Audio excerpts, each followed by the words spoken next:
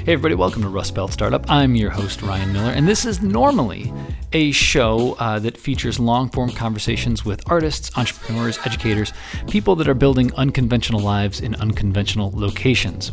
But today is not that day. Today's kind of a shorty toolbox episode, and it's really just very brief as we're rolling, at least I'm rolling into week 9 of isolation and quarantine. And I did a previous episode kind of on maybe some of the things that would be changing as a result of this pandemic. But where I want to focus today is just some thinking around a concept that I heard Kara Swisher talking about on her podcast, Recode, with a few of her guests recently. If you don't know who Kara Swisher is, one of my favorite podcasts out there, Recode, Decode, and Pivot, with Professor Scott Galloway. And anyway, we're talking briefly about this idea, I don't know who coined it, but of functional speed or functional acceleration as it relates to business. And the basic premise is something like this, right? Where we're at a situation now where the entire world has stopped, contracted, slowed down. And a lot of businesses have been forced to close or forced to reinvent themselves. And even the language around the isolation and pandemic is about pausing and slowing down and a stoppage.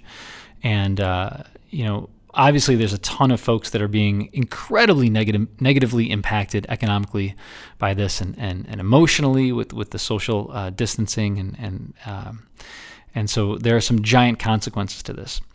But as everyone is contracting, this idea of functional acceleration, functional speed, as you're figuring out what it is that you do, how can you, as a entrepreneur, as an employee, frankly, as a citizen, right? How can you use this time to speed up when everyone else is slowing down, to create value and frankly grab some market share as things start to reopen, and whatever that means?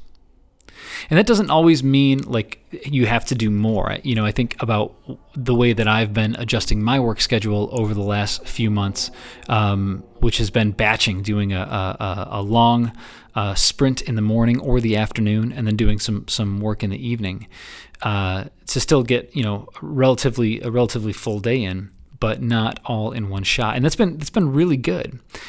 So when we talk about functional speed, functional acceleration, it doesn't always mean to start doing a lot more right now. I think, at least the way that I want to approach this idea is when all of your competitors, when all of the other folks in your sector are on pause, how can you put the gas down in a different way? So that might mean thinking about how customer behavior is going to permanently change, or at least change in the midterm as things start to reopen, and to be ready for that as opposed to reacting to it. So some of this involves placing a bet, right, in terms of what people are going to expect and what other folks in your competitive sphere are going to do. But maybe now is the time, especially if you're forced to be closed or operating at half capacity or quarter capacity, to think about how can you functionally accelerate, how can you build out a new part of that business, a new way of doing things that will draft onto this new expectation around consumer behavior that people are going to have as we start to reopen. And how can you turn that into an advantage? So going fast when everyone is starting to go slow or stop. And that can be a bunch of different things, right? Like I've seen a bunch of people reinvent their businesses and the way that they do things over the last 8 weeks. But let's be honest here. This is not going to be a flick of a switch where things go back to quote unquote normal. I think that the longer that we're kind of in this phase, or as there's a great New York Times article called "The Hammer and the Dance," the hammer is the shutdown and the dance is the reopen, and we're probably going to have, in a lot of parts of the country, more shutdowns and reopenings and more shutdowns and reopenings. So instead of just stopping and starting, how do we build a more resilient, how do we optimize our business for resiliency rather than just waiting to adapt to whatever the market is throwing at us? How can we start to change the way that we're doing things and add value in new ways, maybe ways that we haven't done before?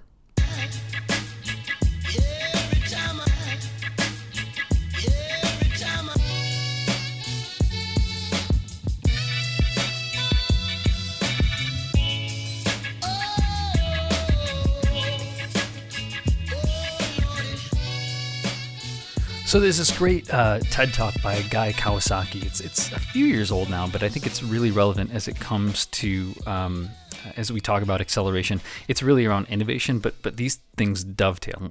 Let me explain. So this TED Talk, he talks about how innovation, the next steps, the next big things are not on the curve that you're on. You have to figure out how to jump the curve and go to the next curve.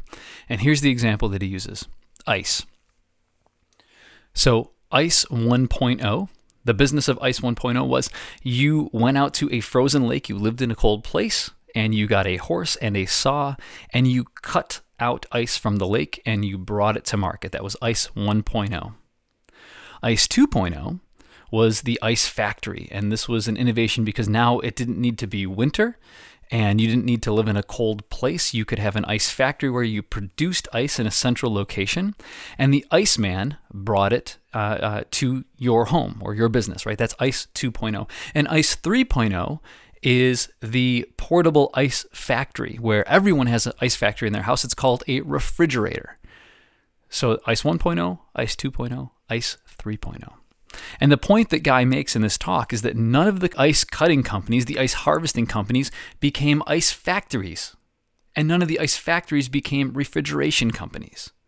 They all stayed on the same curve. And when innovation came along, it came from someone that was looking to what was next.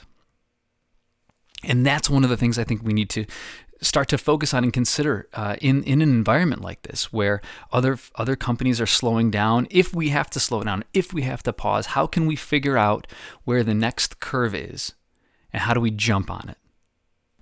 And a lot of that stems from, I think, stepping back and taking a hard look at what you do and why you do it. What are people paying you to do? What problem are people paying you to solve? What pain are you relieving for that customer? And is there a way that you can do that now in a better way using digital tools? I was having a conversation today with a couple of entrepreneurs that were trying to navigate,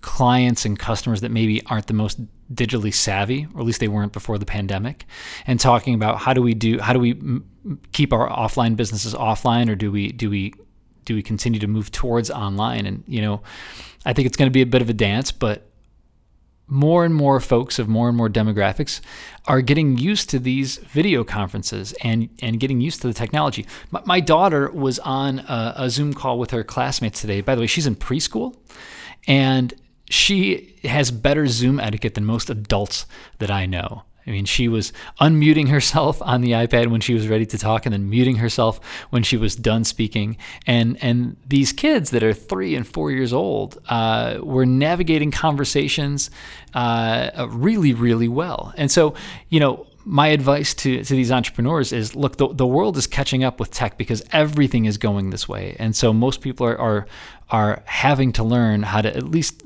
basically navigate some of these tools. And so I think, if you're in this kind of traditionally offline business, you got to also figure out how to navigate some of this stuff and figure out a way to add value digitally, because things are not going to just go back the way they were.